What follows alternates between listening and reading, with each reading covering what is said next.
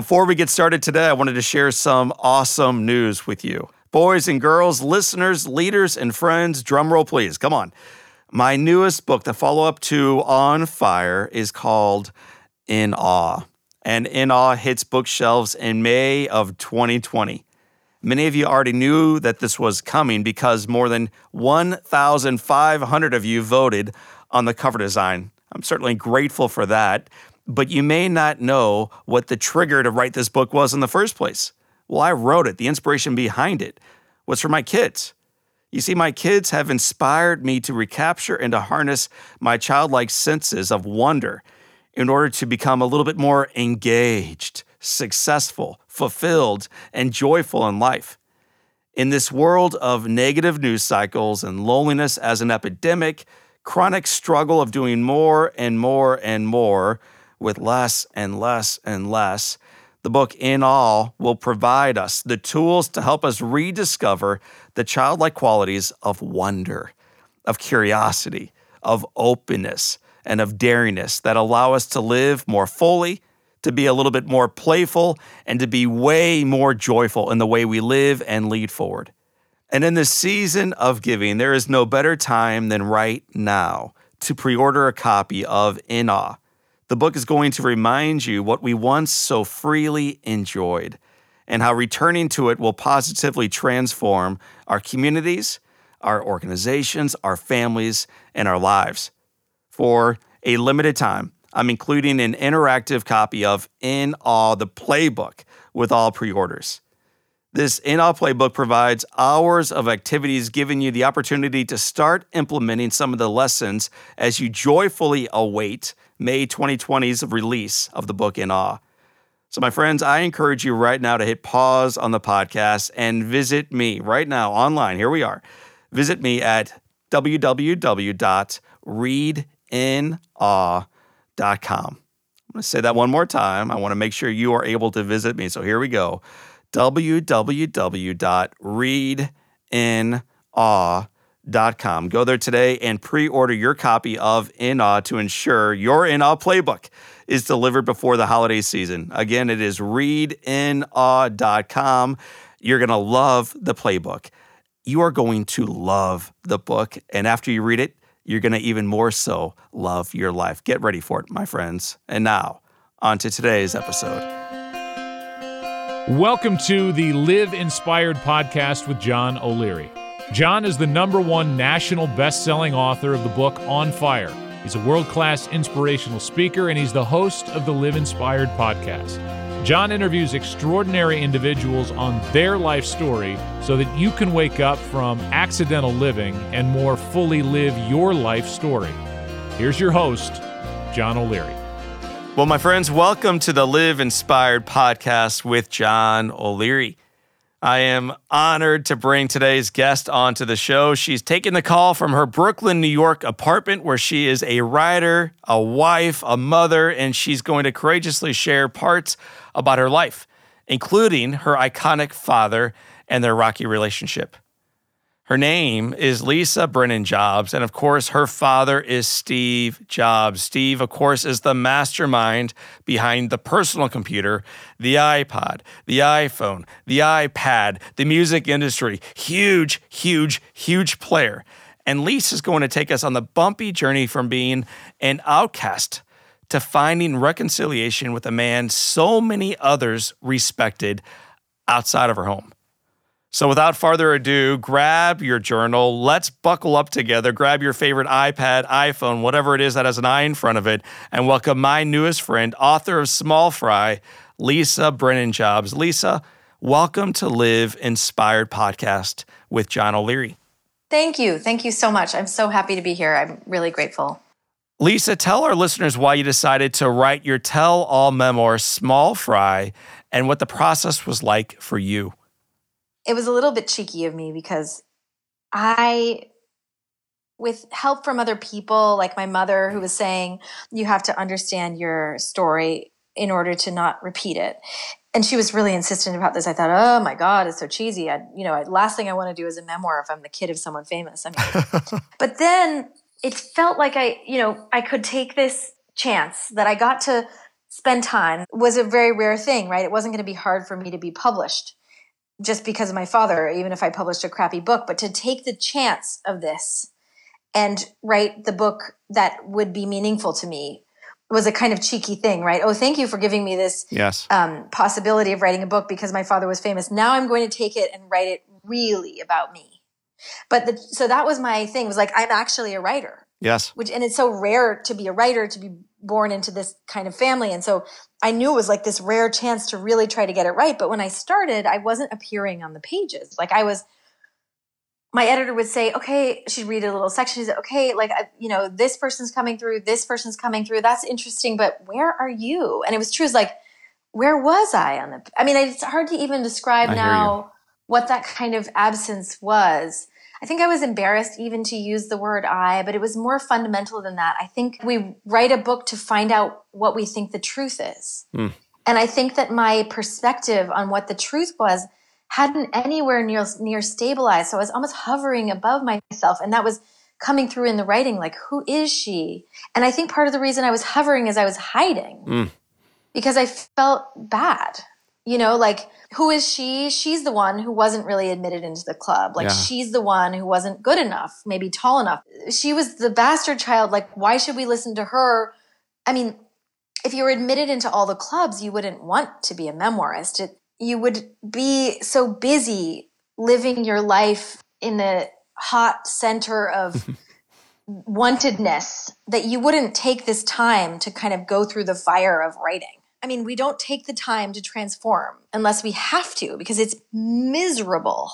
So when you wrote the book, I've written 2 books now, and when I write chapters and stories for individual people that I think need to read it. And that way I I want it to be super personal to that person, to a business friend, to the guy I met at the airport 6 weeks ago that I think really needs to benefit from this type of story. I'm curious, when you wrote that book, Lisa, you got this big advance. You know the book's going to be big. Like you said, even if it's bad, the book's going to get out there in a big way, which means you're kind of under some pressure to write for the macro audience. But in reading it, I feel like ultimately you were writing for an audience of one, hoping others would come alongside of you. I started to write the book at 30, but I wasn't the person who could write the book. Right. Or who could finish the book till I was 40. But I couldn't have become the person who could finish the book at 40 unless I'd started at 30. And so it was like this trapped decade, where I have to be working. So I guess what I'm saying is there's pressure on a macro level, but that's not why.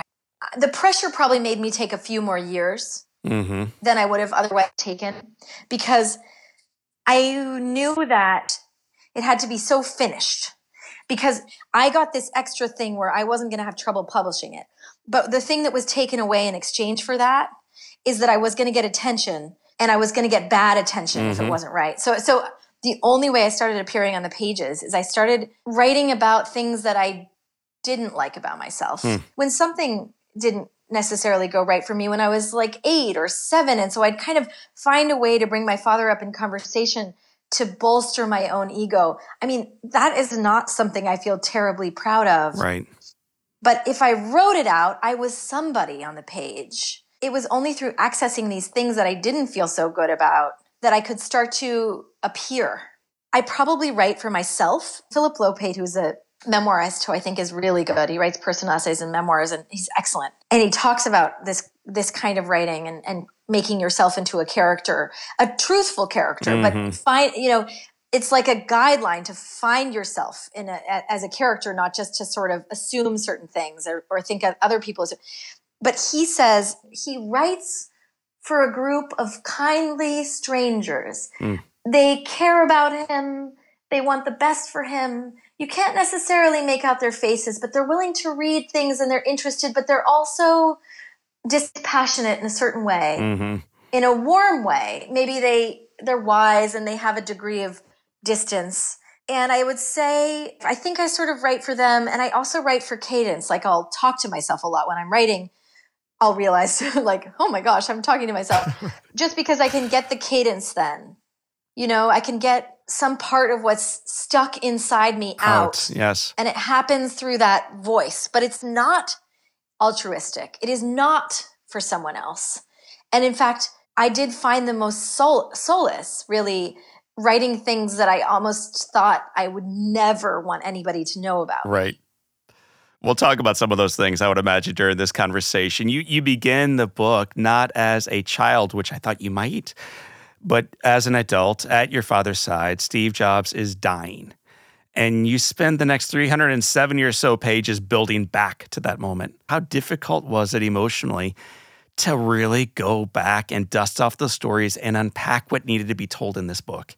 It was very difficult. I think at the very beginning, I had this embarrassing thought, which I only shared with like 2 people, which was, I've written enough to do a proposal. I've written a couple scenes that are working and that have a lot of detail and that I'm able to remember well. But oh my God, there's whole landscapes of my childhood I don't remember, and nobody knows that, but it's true. And I can't tell anybody. I haven't advanced to write a book that I simply do not have the memory for. So it's like, but I think memory is actually very interesting. I think feelings and facts exist somehow in layers within us. And once we get to a whole new layer of facts, a whole new layer of feelings emerges. And those then in turn bring up more facts. Yeah. And you could imagine how that might work, like with a young child.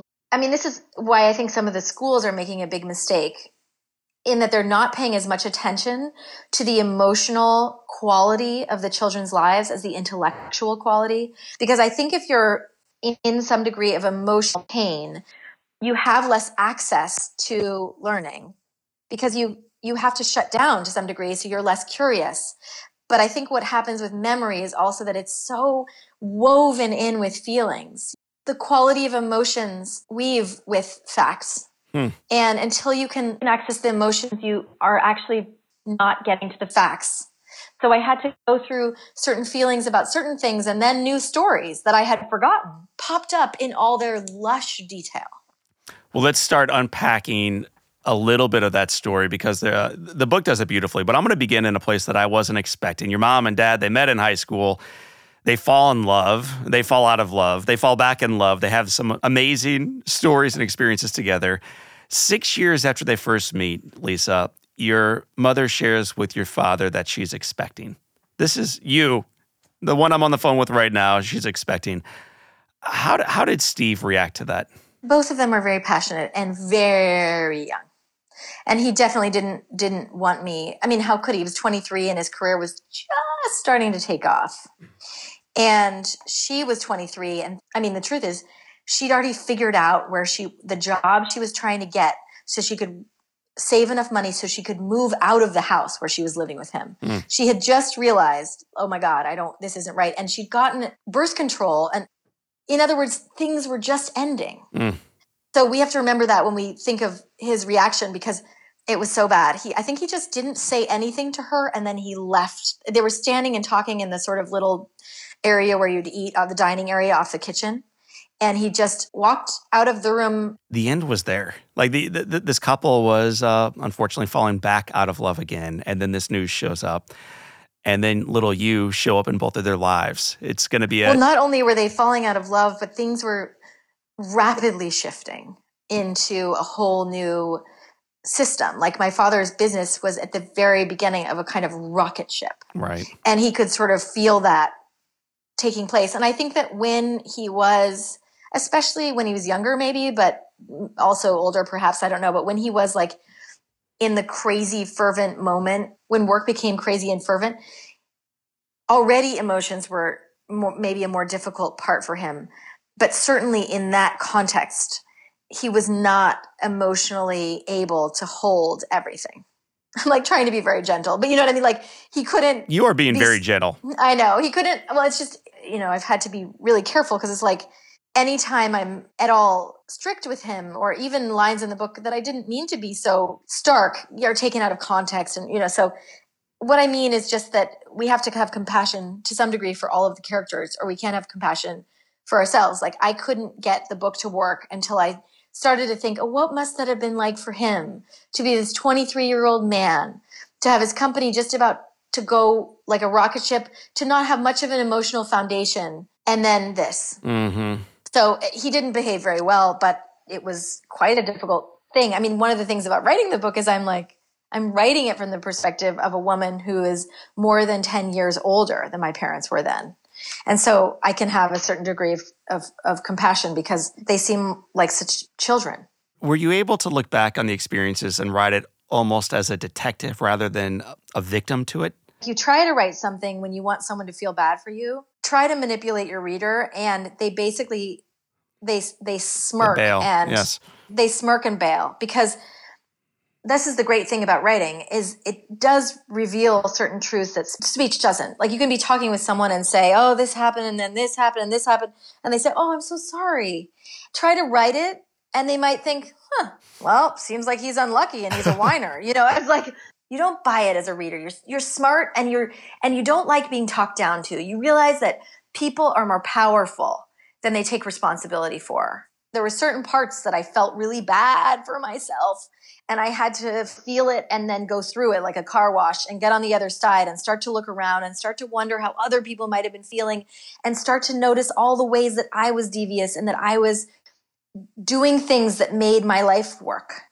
You're bearing more weight than you should as a child whose father is denying paternity and who is paying the absolute minimum. And so I mean, he was really bad then. And part of what was so bad about that, despicable. I'll tell you what was the worst thing about that. My mom and I were okay, and he was not a fit person to be around at that time, meaning he did not know how to be a parent. He was too young. He did not have any models, as far as I can tell, in that realm that would have been particularly useful for us. Like, it was better for us to be on our own. And I don't know if he would have been able to give money without ceding control. Mm-hmm. He needed control if he was giving money, I think, and his control would not have been good for us.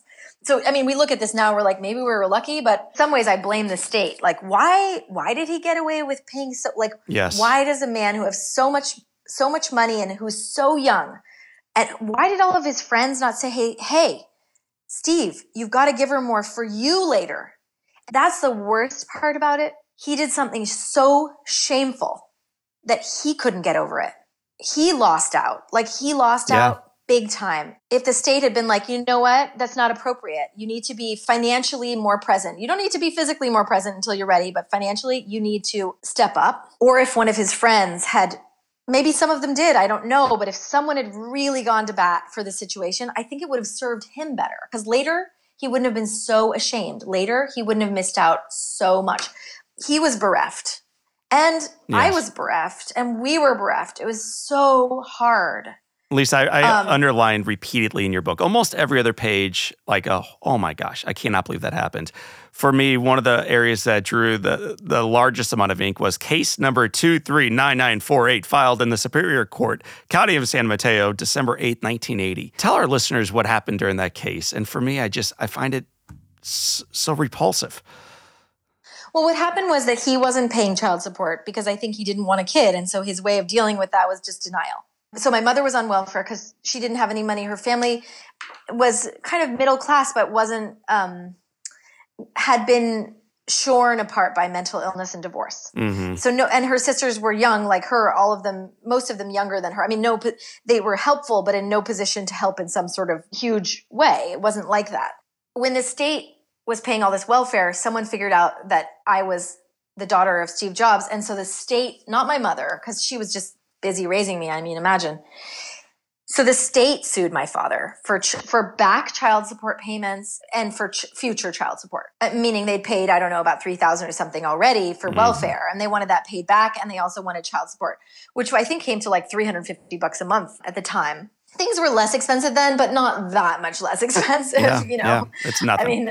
He knew and my mother didn't know that Apple was about to go public. And so they were just dragging it out the way you can do with lawsuits, right? But suddenly it comes to conclusion. And my mom didn't know. My mother is not savvy in this way. She's not a gold digger. She's not. So she had no idea what was going on. She was going to be like, all right, fine. And the lawyer upped the $350, I think, to $550 or $600 as a sort of generous, like, okay, we're done and we'll make this what it is. I think it was like the next day Apple went public. And so then my father was worth all this money. I think it was like $200 million. Of course, if my mother had been savvier in all these ways, she probably could have taken care of herself better financially. But he was difficult, It's a difficult story of seeing how both parents are trying in some regards to raise you, but both of them are coming from very broken areas. in their own ways, different Yeah. areas, but both of them are both very broken individuals. Well, broken and young. I know maybe people don't view 23 as young, but it's really young. Yeah, absolutely. You haven't actualized yourself yet. You haven't balanced yet. Your cerebral cortex isn't fully developed yet. You don't really know in many ways who you are yet. Your mother's doing her very, very best as she raises you through these difficult days. You don't have much of a relationship with your dad. It slowly starts to come back into tilt. You jump on the trampoline together. There's a beautiful picture of that. Some experiences like this. And then you have this one night with your dad where you feel like you connect. You go to the flight simulator. And then you write in your journal that night. This is when we all knew that you were going to be a best-selling author. You write in your journal that night these words: I love my dad, Steve Jobs. Not Ron, who, by the way, was dating your mom at the time. Not Ron, Steve Jobs. I love him. I love him. I love him. Looking back on that powerful journal entry for this man that you barely knew, tell me what that journal entry meant to you back then. If you look at it, it has kind of bubbly handwriting. It's not the most sophisticated of journal moments, but it was sweet. Right. I don't know. He's very lovable, my dad. When he was in a good space, he was so sweet. So sweet. It's like hard to balance all the cruelty and difficulty in the book with the sweetness. And I try to, but I think what sticks out with people when they read it is what it means to them, what resonates with them. And that's Right. The thing about publishing a book is when you're writing it, it's your book. And when you publish it, it's everyone else's book. So if people read this book and think, oh, her dad was both sweet and difficult, or if they think, oh, it was so funny, or if they think tragic, it was horrible, I can't disagree with that because this isn't my book anymore, right? Yeah. I mean, you know how it is. Like you'll read a book and the characters will be one way, and then you'll wait and you'll read it 10 years later and you'll think very differently about the characters, as if the book has changed, but it's you that's changed, right? So we are reading books with ourselves. That how it was at the moment was just, this is a way of expressing such a longing. This feeling when you're with someone and it feels more like home. You long for your father. I mean, you long to be accepted and embraced and loved as the daughter that you are. You're longing for that. You spend more time at his house, and in doing so, you spend less time at your mom's, which now counterbalances the weight swings the other way, and she begins to resent you. And one of the things you share, you talk about how she tells you to your face that she wishes she had never had you. And she's very adamant. She's very specific. The easy question is, how did that make you feel? But I'm not going to go that way. I'm curious, Lisa, how do you determine as the author what stories to bring forward and to share to add context and truth to this story? And how do you decide which ones to leave in the confines of your heart or in the closet or on the cutting floor? I'm trying to create emotional verisimilitude with what I feel was the truth of what happened. So it's like I have two skating scenes with my dad. My dad and I went on probably like 20 skates or more, but I don't get to do a whole book of skating with my dad because it's actually boring. So I need those turning points. But with my mother in that moment, I mean, it's like what I'm trying to do with my mother is somehow have you really get a feeling for this woman when you finish. I don't want to pull punches, but I don't want to be saccharine. I want you to sort of get the full feeling, including all the difficulty, and still care about her. But she has a temper. If you're an artist, which she is, and extraordinarily creative, and you are suddenly stuck with a young baby, I mean, I can't even imagine how hard that would be. It was her responsibility. She chose to have me, but it was a little bit mixed. I guess what I want you to feel when you hear that is sort of a shock that she would say it. And then maybe if you can find in yourself the heart to understand how that might be for her, and that might be the truth for her, and that also exists. I have a lot of compassion, and then also it's like, you can't say that to a kid, like get your act together, so I feel all of these things all at once. And what did I leave out? I also had a great editor, an editor that went through the document. So what remained were the things that needed to be said, and in most cases, I hope to only say them once. To make it spare enough that the things that I needed to say would come through. And that feeling of my mother's of ambivalence about me and my father's were so true. They needed to be in there. They couldn't be cut because they were true. The ambivalence you just mentioned, your father in particular, he invites you after years of not being in relationship with you to live in his house. And then he ignores you once you move in, for the most part. He offers you the last name Jobs. You think about it, you accept, hyphenated with your mother's. And then when they take a family picture, he says, step aside, Lisa, step aside. We're going to take a family picture without you. It's this odd dance between you are at the table and get away from the table. You don't belong here. It's a painful read. Well, I was at dinner with them every night, right? I mean, this was my house. I lived there. So I saw my father, but he was working a lot. The other thing is they just had a baby. The household was a bit of a wreck, a totally new marriage, several months old, and a baby who was not sleeping for 4 years. It was really a hard time for everybody. And my father, he was trying. We did certain things together. He had a dentist who'd give root canals to zoo animals. So we went and watched a root canal of a Bengal tiger. This is not in the book, but I mean, he did some cool stuff with me, but he just wasn't particularly good at being anything but intermittent emotionally. And I was probably the most needy 13-year-old. Imagine, my mother and I had been fighting so much, and I moved over to this house I don't know, and these people are completely different and not totally in love with me necessarily. Mm-hmm. I mean, it wasn't like, oh, Lisa, she's so magnificent, which is what my life had been up to that point, my sort of wonderful private middle school and all my friends and my friends' parents, and I was a definite pleaser. And so I was moving from a very warm, sheltered, loving environment to this environment that felt so strange. And I was probably so needy. There's nothing more repulsive, it's terrible to say, than a needy child. I mean, it's terrible, right? But it's true, right? You get around a needy child and you think, oh. Lisa, I would challenge you, like needy in the fact that you want to belong. And I think any child from any side of the country in any part of the world longs to belong where they are. There's a longing to belong. Yeah, and that was why it was so hard to write this book. So I don't think you weren't needing new outfits or new cars or sunglasses like many of us. Oh, I did. I wanted new cars. Yeah. I wanted new jeans. It was like if I was going to be in this rich family, then I wanted a Tumi bag too, and my father was like really trying to resist that. And thank God, like he didn't try to buy me, but it was so hard because there was not enough emotional richness to feel like I could rest, and so it was really hard. I'm going to pivot you in a new direction. You mentioned your father was intermittently around emotionally, and it becomes even less so after you go on to college, after you graduate. You're living in London, and clearly this is the turning point in the book, and hopefully for you as a leader, wanting to know that you belong. I want you to share with our listeners about that experience of being on your father's boat in the Mediterranean. My father had invited me onto this boat that they were on, and he invited me for a weekend, but then the weekend drew to the end, and he said, would you stay longer? And then I said, okay, how long? He said, 4 more days. And then at the end of those 4 days, he said, could you please stay longer? It was so sweet. It's so weird. Like he'd forgotten how much we liked each other or something. And then faced with the presence of it, he wanted me to stay longer and longer. And at some point it was like, oh, let's go see a friend of mine. And he was being like sufficiently kind of nonchalant and cool. And he wouldn't say who. So it was obvious it was going to be someone famous.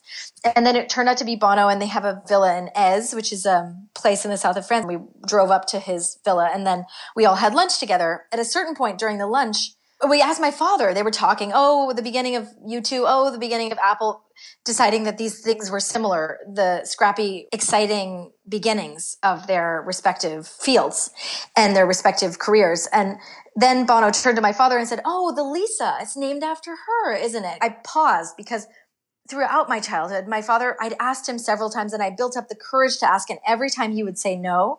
And I would try to ask him not in front of other people because it was so humiliating. Other people would assume that it was named after me, this computer that my father had called the Lisa, and then he would have to say no, and then I would just feel so embarrassed. And then, so this time, I braced myself for like, oh, right, he's going to say no again. And then he said, oh, yeah, it was. I was 27. I mean, I'd been asking him for years, and he'd been so convincing. No, I'm sorry. Like, basically, I'm sorry, kid, that you think you're so important to me. Or I'm sorry, kid, that you think I was thinking of you then. But I'm sorry to tell you, but no. That's how he was about it. Yeah. I thought, oh, right, of course it was named after me. What other Lisa was there? I mean, duh. But I had been so convinced. I'd been so convinced that it wasn't. Well, he'd been so convincing and had done a masterful job for 27 years in just about everything he did and said to prove to you that it was not named after you. You have this father who technologists, leaders, politicians, stars, celebrities, they all think he walks on water. I mean, this is the guy. This is Steve Jobs. He's on every billboard, on every corner in Manhattan and around the world. Gosh, you know him, but he's on everybody's phone and everybody's laptop. I think I just disassociate. If I'd gotten 5 extra really good hours with my father and I didn't have an iPhone and nobody did, I'd take that. So I'm like at odds with everybody. My perspective makes no sense in the whole world. I think there's a group of people actually who feel about him almost like a kind of patriarch or father figure. Yeah. Because I think he had this message that was really good in a public way, which was kind of like a very simple and beautiful message about, no, follow your dream, like follow that thing. Intuition, right? Yeah, don't be full of bluster and full of crap. Like get back to the simple things and follow them. And I think people really felt enlivened by that idea. And I think that was a true thing coming from him. And it was a beautiful thing. You can see it carried all the way through into the products in a certain way. That feeling of simplicity and like, oh, what would someone want to do here? You know, a feeling of love and compassion for like human nature and the way people work. So that's a good thing. But I have to say, like, in terms of sharing my father with a bunch of people who have a different perspective than I do about him. Like, I don't think of him as an icon. He was my father. Right. I don't think of him as like, oh, thank God he invented that iPhone. I'm like, ugh, kind of took him a lot of time and I didn't get to see him as much. Maybe I would trade all the computers and the iPhone for more of a lovely relationship with my father. Not that I'm saying that trade is possible. What I'm saying is I'm at odds with everybody. And so it was almost no space for my perspective. So I think that was part of the reason for writing the book was like, how do I make a little bit of elbow room for this perspective that maybe goes against the grain of other people's? Knowing you can't ever go back, you can't reclaim what is behind us at this point, what words do you wish you would have heard from your father before he passed away? The death moment was kind of amazing. My father kept on saying, I owe you one. I wish I had spent more time. You know, when it was too late. Like, time is the thing you've got with the people you love. And at some point, no matter what you do, you don't have the time anymore. So it's like really kind of tragic. I wish we just had more of it. Like, I wish he'd said those things earlier. That was enough. That was the balm. That was the thing I had been waiting for. It was like, oh, so we both agree. We both agree about how sad what happened was. We both agree it wasn't enough. We both agree we love each other. Like that sort of thing. Like, I am not just this strange person who sees things differently than you. We actually agree. But I just wish he'd done it a few years earlier. And I think it was like not until he's like pressed against death that he could be that vulnerable. You know, because it takes a lot of humility to say something like that. But I think he was one of those people who's more guarded. And so that couldn't happen until so late. And I wish it had happened earlier because I would not have been vicious with him. And I imagine we would have gotten more of the good time than we did if he had unburdened himself before he was right up against the clock and death. And Lisa, you may not be able to reclaim that, but as I read your book, it was a bold proclamation and a challenge for the rest of us to own it and to reclaim what remains possible in the relationships that should matter. Yeah, and even saying it, like that's the thing. Even if you can't change it, just to acknowledge it was the thing that felt so good. Right. Like, we see things with the same eyes now. And so now we can go forward as friends. So it wasn't like he had to make it better. I think that's sometimes the mistake and the reason people don't say anything is like, well, I can't make it, I can't fix it. So why should I even say it? But like just saying it helped. Well, Lisa Brennan-Jobs, I want to thank you for the book. Thank you for your heart. It was on every page within the book itself. And I want to thank you for encouraging me to be a better father, a better leader, and a better guy. I really appreciate it. It was a very well done memoir. Seriously. Well, goodness, I didn't know I was doing that. I finished last night at around 2 o'clock in the morning with tears in my eyes and grateful afterwards. Oh, I'm so glad. Wow, thank you so much. Lisa, I'm going to ask our listeners to visit the show notes to read your answers to the Live Inspired 7. These are the 7 questions that tether all of our guests together. I can't wait to share your responses with our listeners in our show notes. Thank you. Thanks so much for having me. I really appreciate it. My friends, that is Lisa Brennan-Jobs. She is the author of Small Fry. I am John O'Leary, and today is your day. Live inspired.